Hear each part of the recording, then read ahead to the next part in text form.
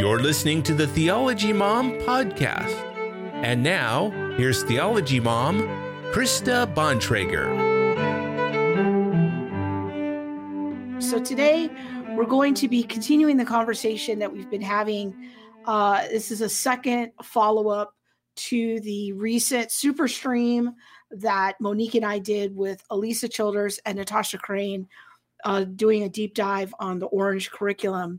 Now, last week, we talked about how to stop turning the Bible into moral tales. We looked at a couple of principles of sound Bible interpretation, and then we compared those with that week's lesson from the Orange curriculum. Today, we're going to talk more about this. I'm going to give another example, and I do want to let you know that I'm not trying to just sandbag the people at Orange.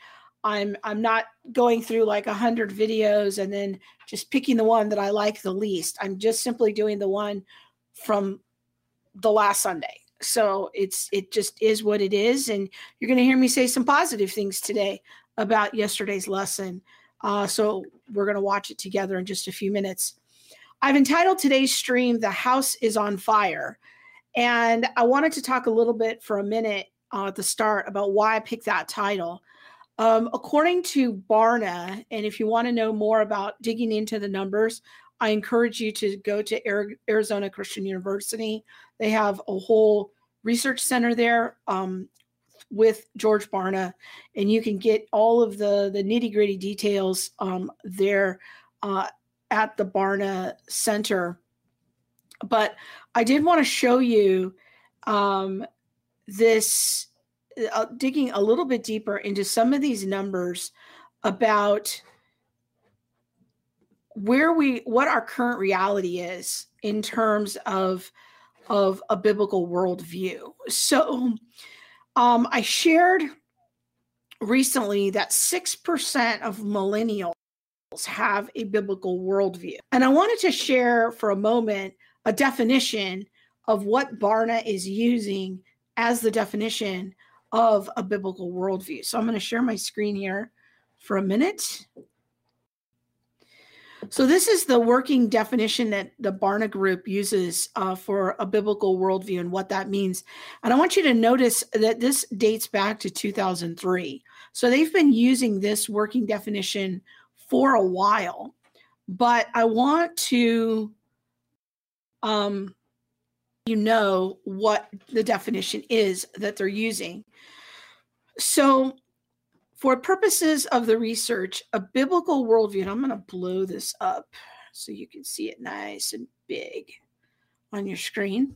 For the purposes of the research, a biblical worldview is defined as believing that absolute moral truths exist, that such truth is defined by the Bible, and a firm belief in 6 specific religious views. Those views are that Jesus lived a sinless life, God is all-powerful and all-knowing creator of the universe, and he still rules it today. Salvation is a gift from God and cannot be earned. Satan is real. A Christian has a responsibility to share their faith in Christ with other people, and the Bible is accurate in all of its teachings. So when we're talking about the fact that only 6% of millennials have a biblical worldview, this is what we're talking about. This is the definition of a biblical worldview.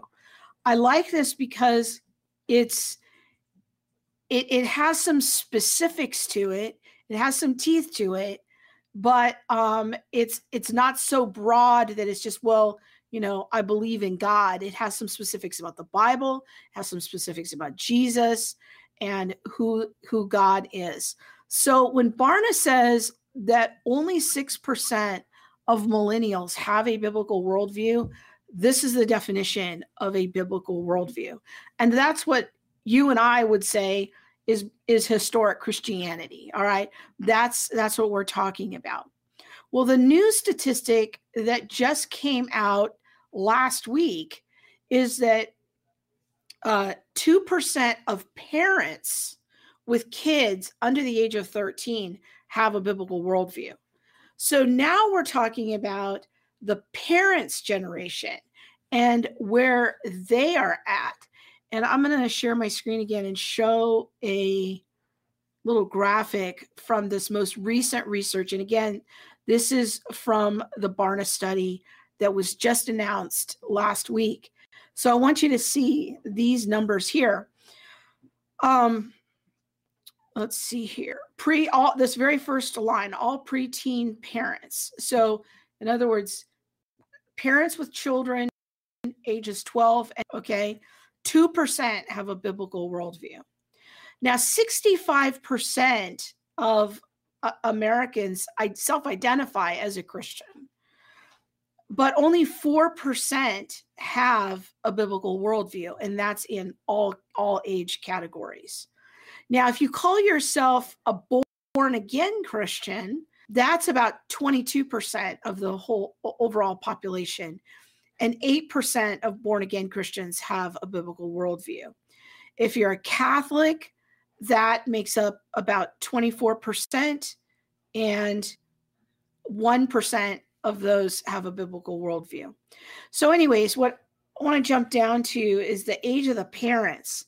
If the parents are between the ages of 25 and 44, so in other words, they have children ages 12 and under, and the parents themselves are ages 25 to 44, it's 2%. Now, if the parents are 45 or older, it jumps up to 4%.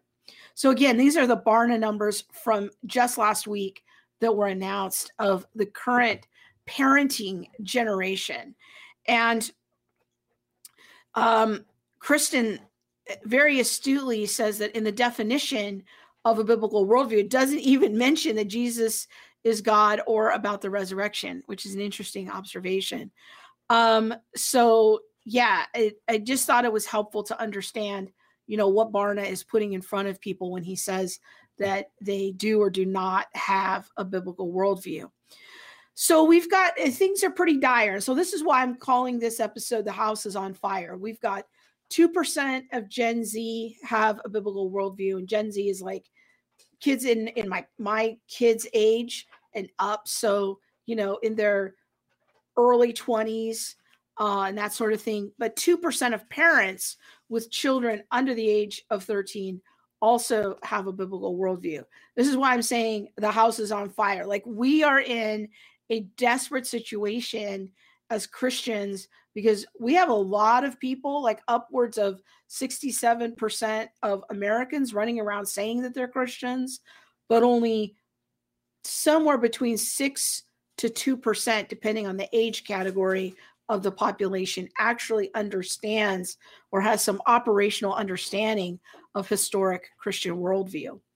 And yet, these are the people who are parenting, and they're often teaching our kids in Sunday school. They're often our kids' teachers at Christian schools. They're often in the generation of people who are youth pastors and kidmin pastors. So as we're thinking about this, we need to understand, hey, when we're hiring a new kidmin pastor, are we really asking any doctrinal questions? Are we going beyond just asking them for their personal testimony? Are we engaged in a conversation about where they are at doctrinally? I think that needs to be in the mix in our vetting process. So I think when we're thinking about hiring youth pastors, if you can try to, get on those committees, ask those questions, that's great, because we want to not just assume simply because somebody was raised in the church that they actually have an operating biblical world view. Okay, we've got some more comments here.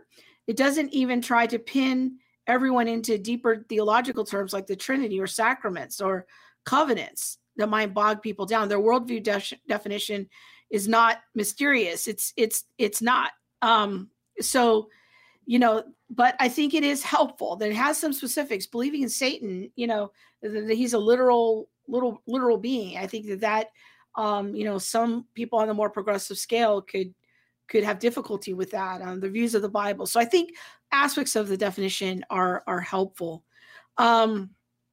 Okay, So those are some initial thoughts of why I'm doing this, why I've entitled this, The House is on Fire. So somebody asked me a question at the Maven conference a couple of days ago. I thought it was a really good question, and I wanted to share this with you of why. How do we get into a situation where we have these low numbers, like even our church workers potentially are in the single digits of having a biblical worldview? Well, here's some thoughts. We're going to put this in the category of opinions, speculations, not something I would die for, not something I'm trying to bind anyone's conscience to, just some ideas to try on.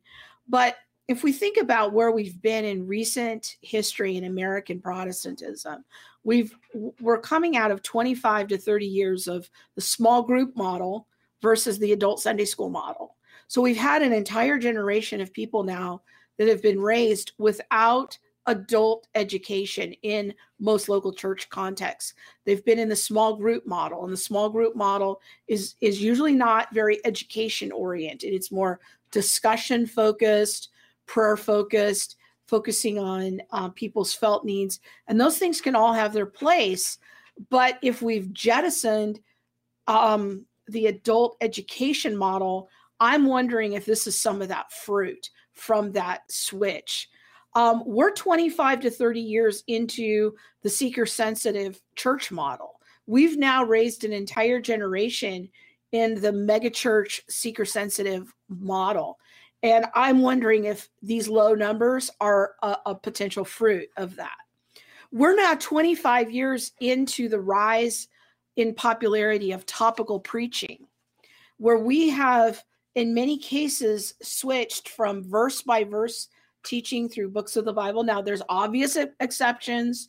I know this, I'm aware of it, but we now have entire companies and marketing groups where pastors can go purchase or license sermons.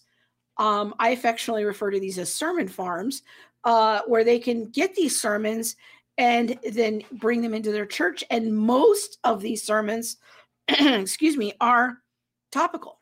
There's topical. It's a topical series, 4 to 6 weeks, move on to the next topic. These are not deep dives into the details of scripture. And the topical preaching tends to focus on meeting people's felt and perceived needs. So we're 25 years into a lot of things that have changed in our local churches in the last 2.5 decades. What I'm noticing as a common thread through a lot of these things is that we have fundamentally changed the messaging of our faith. If you go through websites for churches in your area, you're going to see a lot of options in your area where God's going to help you build a better life. He's going to help you find meaning and purpose. He's going to help you be a champion. He's going to help you prosper. And I think that we have so fundamentally changed our messaging, and it comes through our topical preaching, our seeker-sensitive model, the small group model, that we have now raised an entire generation on what I call a funhouse mirror version of our faith. And I think that now we're living in an era where the people who were raised on that are now employed as writers, kidmin pastors, youth pastors. These are the ones who are now writing the small group curriculum and the children's curriculum.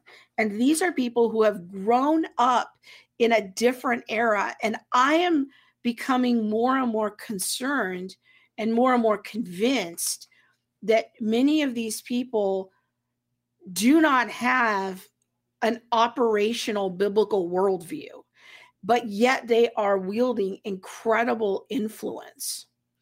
And that kind of brings me to the Orange curriculum, because I think that when we look at the Orange curriculum, it came about in 2006. In fact, I'm going to share my screen again and show you some statistics. So This is about the founder and CEO of Orange. But if you just scroll down here, what I thought was helpful is just to look at some basic statistics. Orange began in 2006. And I'm going to blow this up so you can see it real clear. So Orange began in 2006. So, we're about 15 years into the Orange curriculum. But this is the part that really struck me this week as I was researching. More than 1 million young people are influenced every week through churches all around the world that use the Orange strategy. More than 1 million young people. So this singular curriculum is arguably shaping the next generation. And this is why I think that it is so vital that we talk about it, that we look at in detail, how are these children being discipled? What version of our faith are they receiving? And so this is why this is so important to me. This is why I'm spending a lot of time on this, because I teach online theology classes, and without exception, when I get into a class, over 2/3 of the class will say, and I'm being conservative, it's probably a bigger number, but I'm going to be conservative. The 2/3 of the class to 3/4 of the class, they've never learned theology in any kind of detailed way before, even though they've grown up in the church. Many of them are coming out of a prosperity gospel context. Something happened. They watched a documentary. They started doing a dive on YouTube, and they realized, I have a distorted view of my faith. All this time, I have been going to a church, and I have a distorted view of my faith. Now what? And so they are trying to equip and train themselves. And so that's why they come engage in our content at the Center for Biblical Unity. They start taking online classes. They join book clubs because they're recognizing, wow, I kind of have a funhouse mirror version of my faith, and I need to get more clarity because I need to disciple my own children. But if the Orange curriculum is influencing over 1 million students a week, let's take that in for a second. Like, that is a big influence. And so I'm just trying to ask the question, and I think honestly this would make a great dissertation topic for somebody who's going through a Doctor of Ministry program, is looking at these numbers, they're coming out from the Barna Group, and doing some study on, like, what's the long-term impact of various Sunday school curriculums, and surveying people who have grown up in with different curriculums, and seeing, like, what version of Christianity do they adopt as young adults? Is it an operational biblical worldview, or is it some version of therapeutic moral deism? To start measuring these outcomes of what kind of worldview is created by these various Sunday school curriculums. Okay, let's see. Let's do a couple comments here, and then we'll get into it. Biblical worldviews come from actual Bible study, which isn't happening in most megachurches. Yeah, I think it's pretty tough sledding out there, especially based on what I've seen, what I've experienced in our own search for a church, but also in the hundreds of letters that we've received at the ministry of people looking for a church.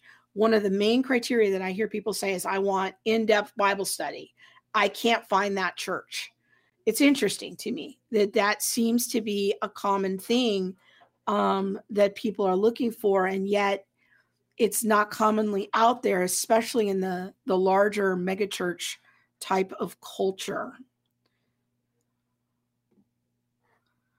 Okay, topical study may be misused, but don't dismiss the techniques. When you teach topics that have to those having a background of knowing the overall message of the Bible, it can be very powerful. Yeah, the problem is, Ari, is what I'm finding out is most people sitting in our pews don't actually have an operational understanding of the Bible. And I think that the fruit of topical teaching, it has created that. That's my opinion. Like I said, it's my opinion. You can take it or leave it. That's totally okay. Okay.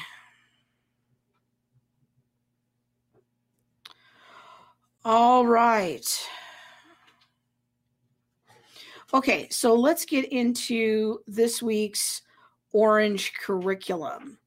And what we said last time, just as a big picture principle, we said that meaning comes from the author of Scripture. So when we're looking at a Bible story, the question we want to ask is this what the author had in mind? What does this passage mean in its original context? The question we do not ask is, what does this passage mean to me? So we said last week, and you can go catch up on the stream we did last week of all of those details. I'm not going to rehearse that here.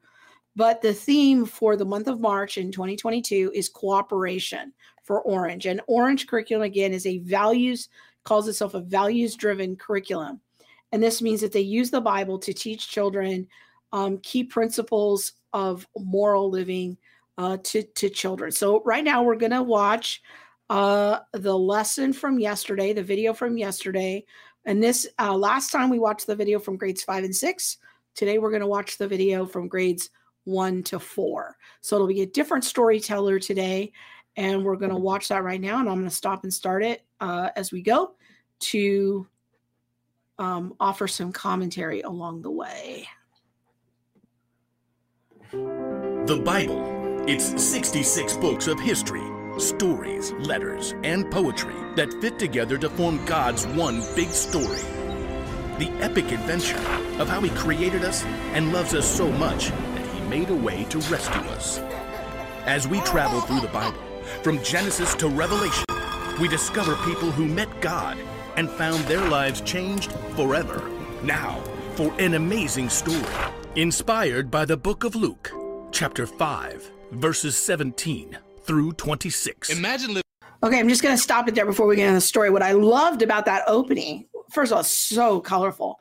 I loved the animation and the artistry in that. I also loved it that they mentioned a phrase that I mentioned on last week's stream, is the idea of God's big story, that's what the Bible is. It's God's big story. I appreciated the fact that they used the word rescue. Yes, I agree. That is the ethos of Scripture is to tell God's story of how He is rescuing us. What I thought was not as clear was, what do we need to be rescued from? I would have loved it if it said something like God's plan to rescue humanity from our sin or something like that. But I don't have to quibble with that. That's fine. It just is like a little bit of a thing that puts me on alert. So I'm looking in the story for, are they ever going to orient the child toward a conversation about our sin? So that's just kind of in the back of my mind. So, all right, let's continue with the storyteller. Living in Judea 2,000 years ago. If you got sick, there were very few doctors. If you couldn't see or hear or walk, there was no one you could turn to for help. Please, help me. But when Jesus began to travel and teach and heal, suddenly there was hope. A way to get better and start life all over again. Stories of Jesus reached a man in Capernaum who couldn't walk and his 4 friends. Let's call them Leo, Mike, Raph, and Donnie. Jesus is in town. Right here in Capernaum. Over at Joe's house. Ginormous crowd, dude. The man who couldn't walk tried hard not to get his hopes up. I can't even get there, much less fight my way through a crowd.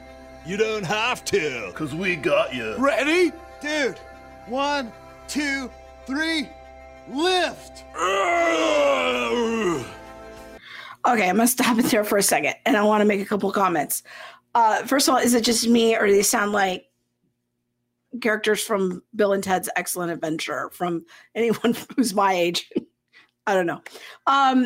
But what I want to back it up here a little bit and just have make sure this doesn't blow by us too quickly as to when he's doing the setup for the story, and he kind of explains the big picture of Jesus's ministry. I'm going to replay that right now. 1,000 years ago. If you got sick, there were very few doctors. If you couldn't see or hear or walk, there was no one you could turn to for help. Please, help me. But when Jesus began to travel and teach and heal, suddenly there was hope. A way to get better and start life all over again. Okay, so in that, the setup for the child, it kind of sounds like what Jesus does is he gives people a big reset button. Again, I'm not hearing anything about sin. It gives them hope. I don't know what this hope is about. It doesn't seem like on the surface the hope is connected to an eternal hope or the hope of eternal life. It's more focused on the hope of their physical situation in the here and now. And that's not to say that their situation in the here and now doesn't matter. It has no importance, but it kind of seems like there's this conflation or this emphasis on the here and now. And I'm not hearing a clear discussion that orients the child in differentiating between the physical here and now and the problem of sin and the hope of Jesus is for eternal life. So there's some things there that I'm wondering in the child's mind what they're hearing and how it's being set up. Okay, so I'm going to skip ahead. So they're going to take their friend to the house. The four friends each grabbed the corner of the man's mat. Together, they carried him out of the house and down dusty road. Soon, they could hear the sounds of a large crowd. There's Joe's place. Oh, yeah. What's happening? People jammed in 20 deep around the door. We got religious leaders, teachers, poor people, rich people, standing room only. Actually, there's no standing room, dude. Only room is up. Sure enough, around the back of the house, the four friends discovered a narrow staircase up to the flat roof. Wait, how is this any better? And down, dudes. Hold it. We can't even hear Jesus. Oh, we can't hear him yet. That's about to change. Help me pry up this clay. It's time to raise the roof. Within minutes, the four friends pried up large sections of packed clay to reveal a rough thatch of sticks connecting the roof beams. Gotta bust these out. And voila. As dust and beams of sunlight spilled into the room, the four friends could see the shocked crowd gaping up at them. The only one who didn't seem shocked was the man at the front, watching them with deep, kind eyes. Okay, I'm going to stop right there for a minute. So I want you to notice the storytelling. Like there's a lot of things that are, maybe we could call it artistic license, that are being read into the story. My hope is that the lesson would encourage the teacher to actually read the story from the Bible, because like saying that Jesus was looking, he looked unsurprised, he had kind eyes, that's all kind of reading some things into the text that Luke or Matthew's account, which I read both yesterday in preparation for this, they don't have those details. So when we're engaging in that kind of storytelling, but we're never directing the child to actually read the biblical text itself, and the focus is on all this embellishment, a question that pops into my mind is, I wonder if that begins to create something in the child that undermines their view of the authority of Scripture, because they're not being oriented to read much of the text itself, unless their teacher, does that extra step, which, as with any curriculum, it depends on often on how it's executed. So a teacher could step up and have that addition, but it's like, I'm just the question that comes up for me with this level of embellishment is, what does that create in the child? That's just a question. Jesus! Hey, all y'all people down there, get ready, because our friend is coming through. The four friends each grabbed the corner of the mat and began to lower their friend into the rough hole they had created. Hey, wait, you can't do this! Hold on! In spite of the confusion, the man who couldn't walk was finally lowered to the floor, right in front of Jesus. The nerve! Just look at all this damage. Jesus wasn't looking at the damage or the shocked crowd. His eyes went from the man on the floor to the four faces peering through the hole in the roof. In their eyes, he'd read what they'd done and how certain they were that he could heal their friend. He saw their faith. Then, Jesus smiled at the man on the floor. Friend, your sins are forgiven. The religious leaders didn't dare speak their thoughts aloud, but inside their heads, they were nearly screaming. Who is this fellow to say such an evil thing? Who can forgive sins but God alone? Jesus could tell exactly what was going on in their heads and hearts. Why are you thinking these things in your hearts? Is it easier to say, your sins are forgiven, or to say, get up and walk? He wouldn't dare. At least everyone will see he's a fraud. Jesus had God's power to meet the greatest need of the man who couldn't walk by forgiving his sins. Now, I just want to pause there a minute because I super appreciate this. And again, I love the animation. I love the creativity of this. I don't particularly love the Ninja Turtle impersonations, but I there's so much color here. I think this is great. And I really appreciate the fact that they stated explicitly man's greatest need is forgiveness of sins. That is fantastic. I affirm that. I appreciate that. And so now I want to see, like, okay, what are they going to do with this? How are they going to fit this into the word of the month, which is cooperation? So let's see how that plays out. But that wasn't something the religious leaders could see. So Jesus gave them something they could see. I want you to know the Son of Man has authority on earth to forgive sins. Jesus looked down again at the man on the mat, right into his eyes. Get up. Take your mat and go home. It seemed that everyone, from the four friends on the roof to the people jammed in the doorways and windows, was holding their breath. The man who couldn't walk sat up. Then he stumbled to his feet. His friends cheered. Oh, you got this! Deep breath. Baby steps! Bring it, dude! The man took a step, a hop, a leap. I can walk! I can walk! Praise God! The man grabbed his mat and danced out of the house to meet his friends for a group hug. The crowd was amazed and filled with wonder. Most unusual thing I've seen in all my years. Well, praise God. Praise God. Through the power of God and the help of a few friends, the man who once couldn't walk now ran home on his own 2 feet. Again, I want to give credit where credit is due. Like, I appreciate that they're emphasizing the power of God and saying that explicitly, because these are some things that are actually in the text itself. So, a couple of very praiseworthy things on this retelling. Okay, let's finish this out and see what they do here.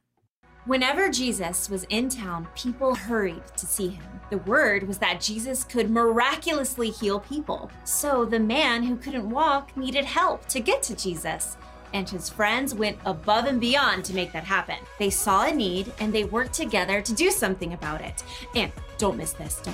Jesus saw that the man had a different kind of need. It's the same need that all of us have. The man needed to be forgiven of his sins. He got the miraculous healing he was looking for, plus he was forgiven. You and I can have that same forgiveness because of what Jesus did on the cross. So there are needs all around us, in our homes. again, I appreciate the fact they're emphasizing sin. If we have a need, I think that's good.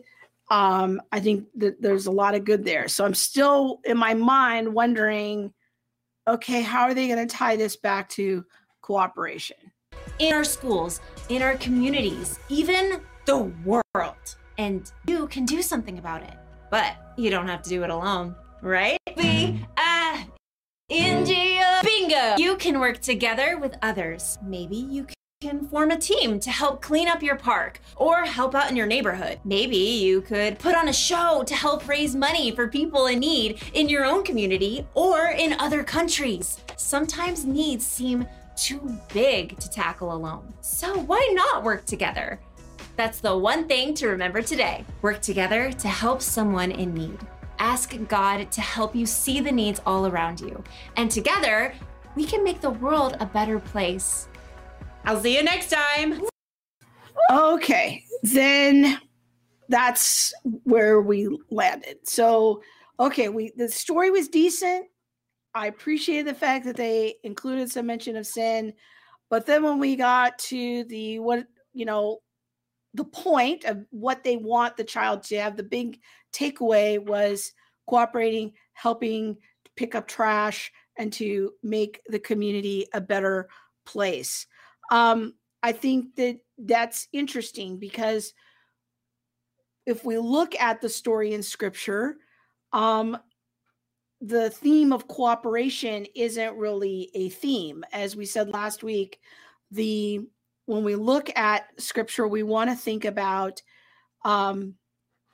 the levels of meaning. We want to think about what is the primary thing that it's trying to teach me? What is it that Scripture is presenting for me? And often it's these levels of interpretation. The top level is almost never emphasized in many evangelical circles. When I teach a class on this, it's called God's Big Story. Most of the students have never heard of these points. And this is the history of redemption, salvation history, what God has done to be the hero to rescue us from our sins.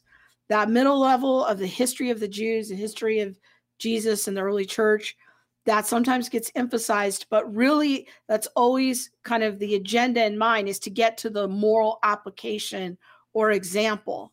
So today, in today's story, we had a little bit of a mention of, hey, we're sinners, and that's our big need. That's great. That's kind of some top level type of thing. But really, the takeaway that they want the child to walk away with is that of cooperation and using that moral example. And I would argue that that's not even in the text of the story itself. That's not a theme of the text. It's not in the text. It's something that the authors of the curriculum are bringing to the conversation.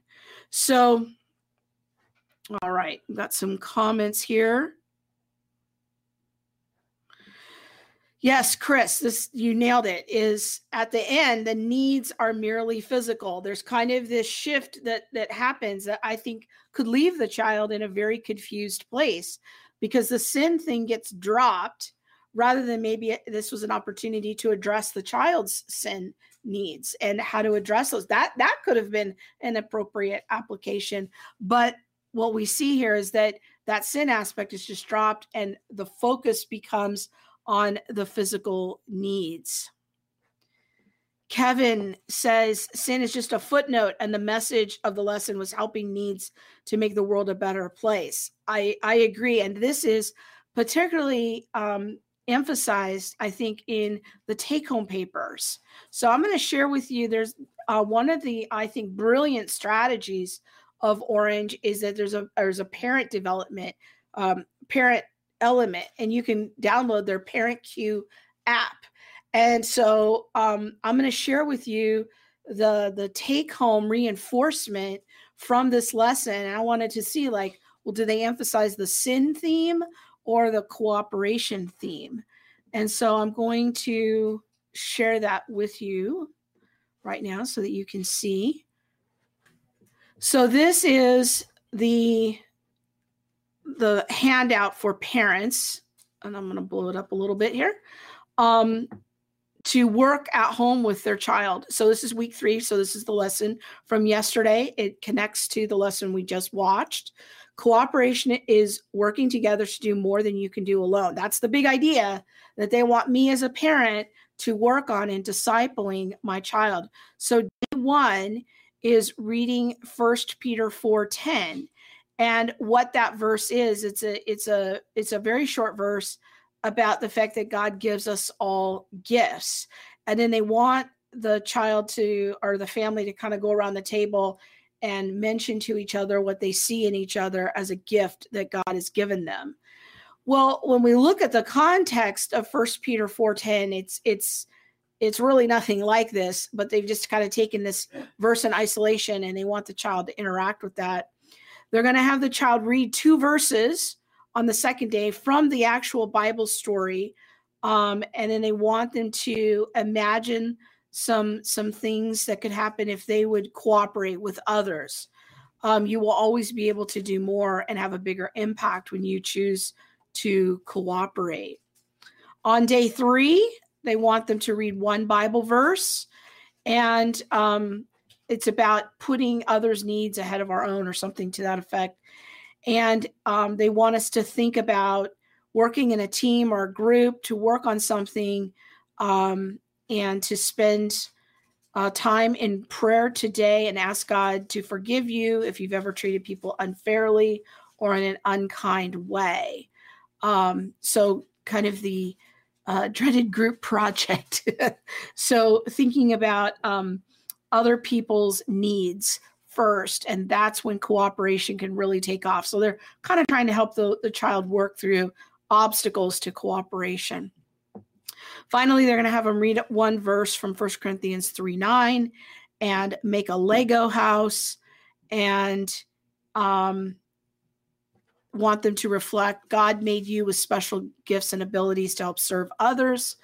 God made others with abilities and gifts to serve others. You want to combine all these gifts, you can help even more people in need.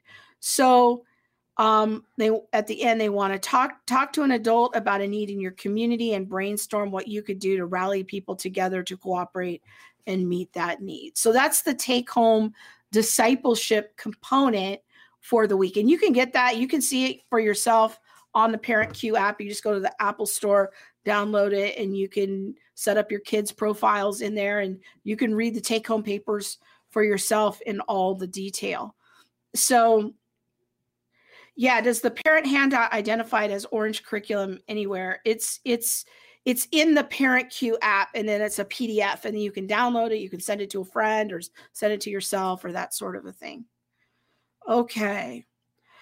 So this is sort of an overview of last week's lesson. So again, this was grades 1 to 4, which is different than grades 5 to 6. I did watch the story from yesterday on grades 5 to 6. It was the same story, just with shadow puppets and increased levels of silliness. This story actually had some redeeming components to it. So, and again, I want to praise those things. I'm not here to just say that, 100% of what Orange is doing is bad, wrong, or dangerous. I'm just trying to help train people on thinking it through and helping you to ask some better questions as you are interacting with the content in your own home, with your kids, and talking to your children's pastors and that sort of a thing.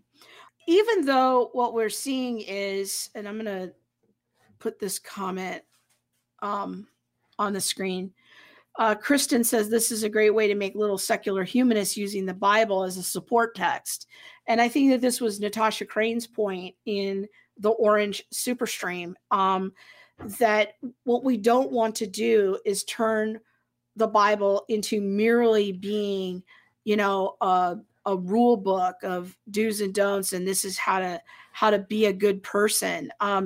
You can that's probably not going to win the day, but it does seem like Orange a lot of times, especially at the elementary level, and we'll talk in the future about what they're doing at the high school level, but there is an element that they seem to be training children to have the main takeaway be this kind of moral principle of how to be a good person. And then that the parent cue, the discipleship that the parent's supposed to do with the child, seems to reinforce that idea. I think that we'll see what the lesson is next week. I'm doing some other research, and I'm going to highlight, some things happening in the high school area. So we will continue this conversation for the next couple of weeks.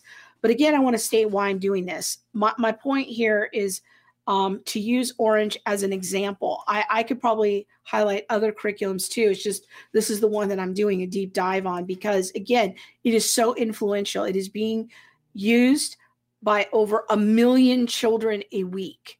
Okay, so it is arguably the biggest fish in the pond. So I'm looking at it. I'm wanting to help parents ask questions about it. I want to help kidmin pastors maybe think about it. I know it's convenient. It's colorful.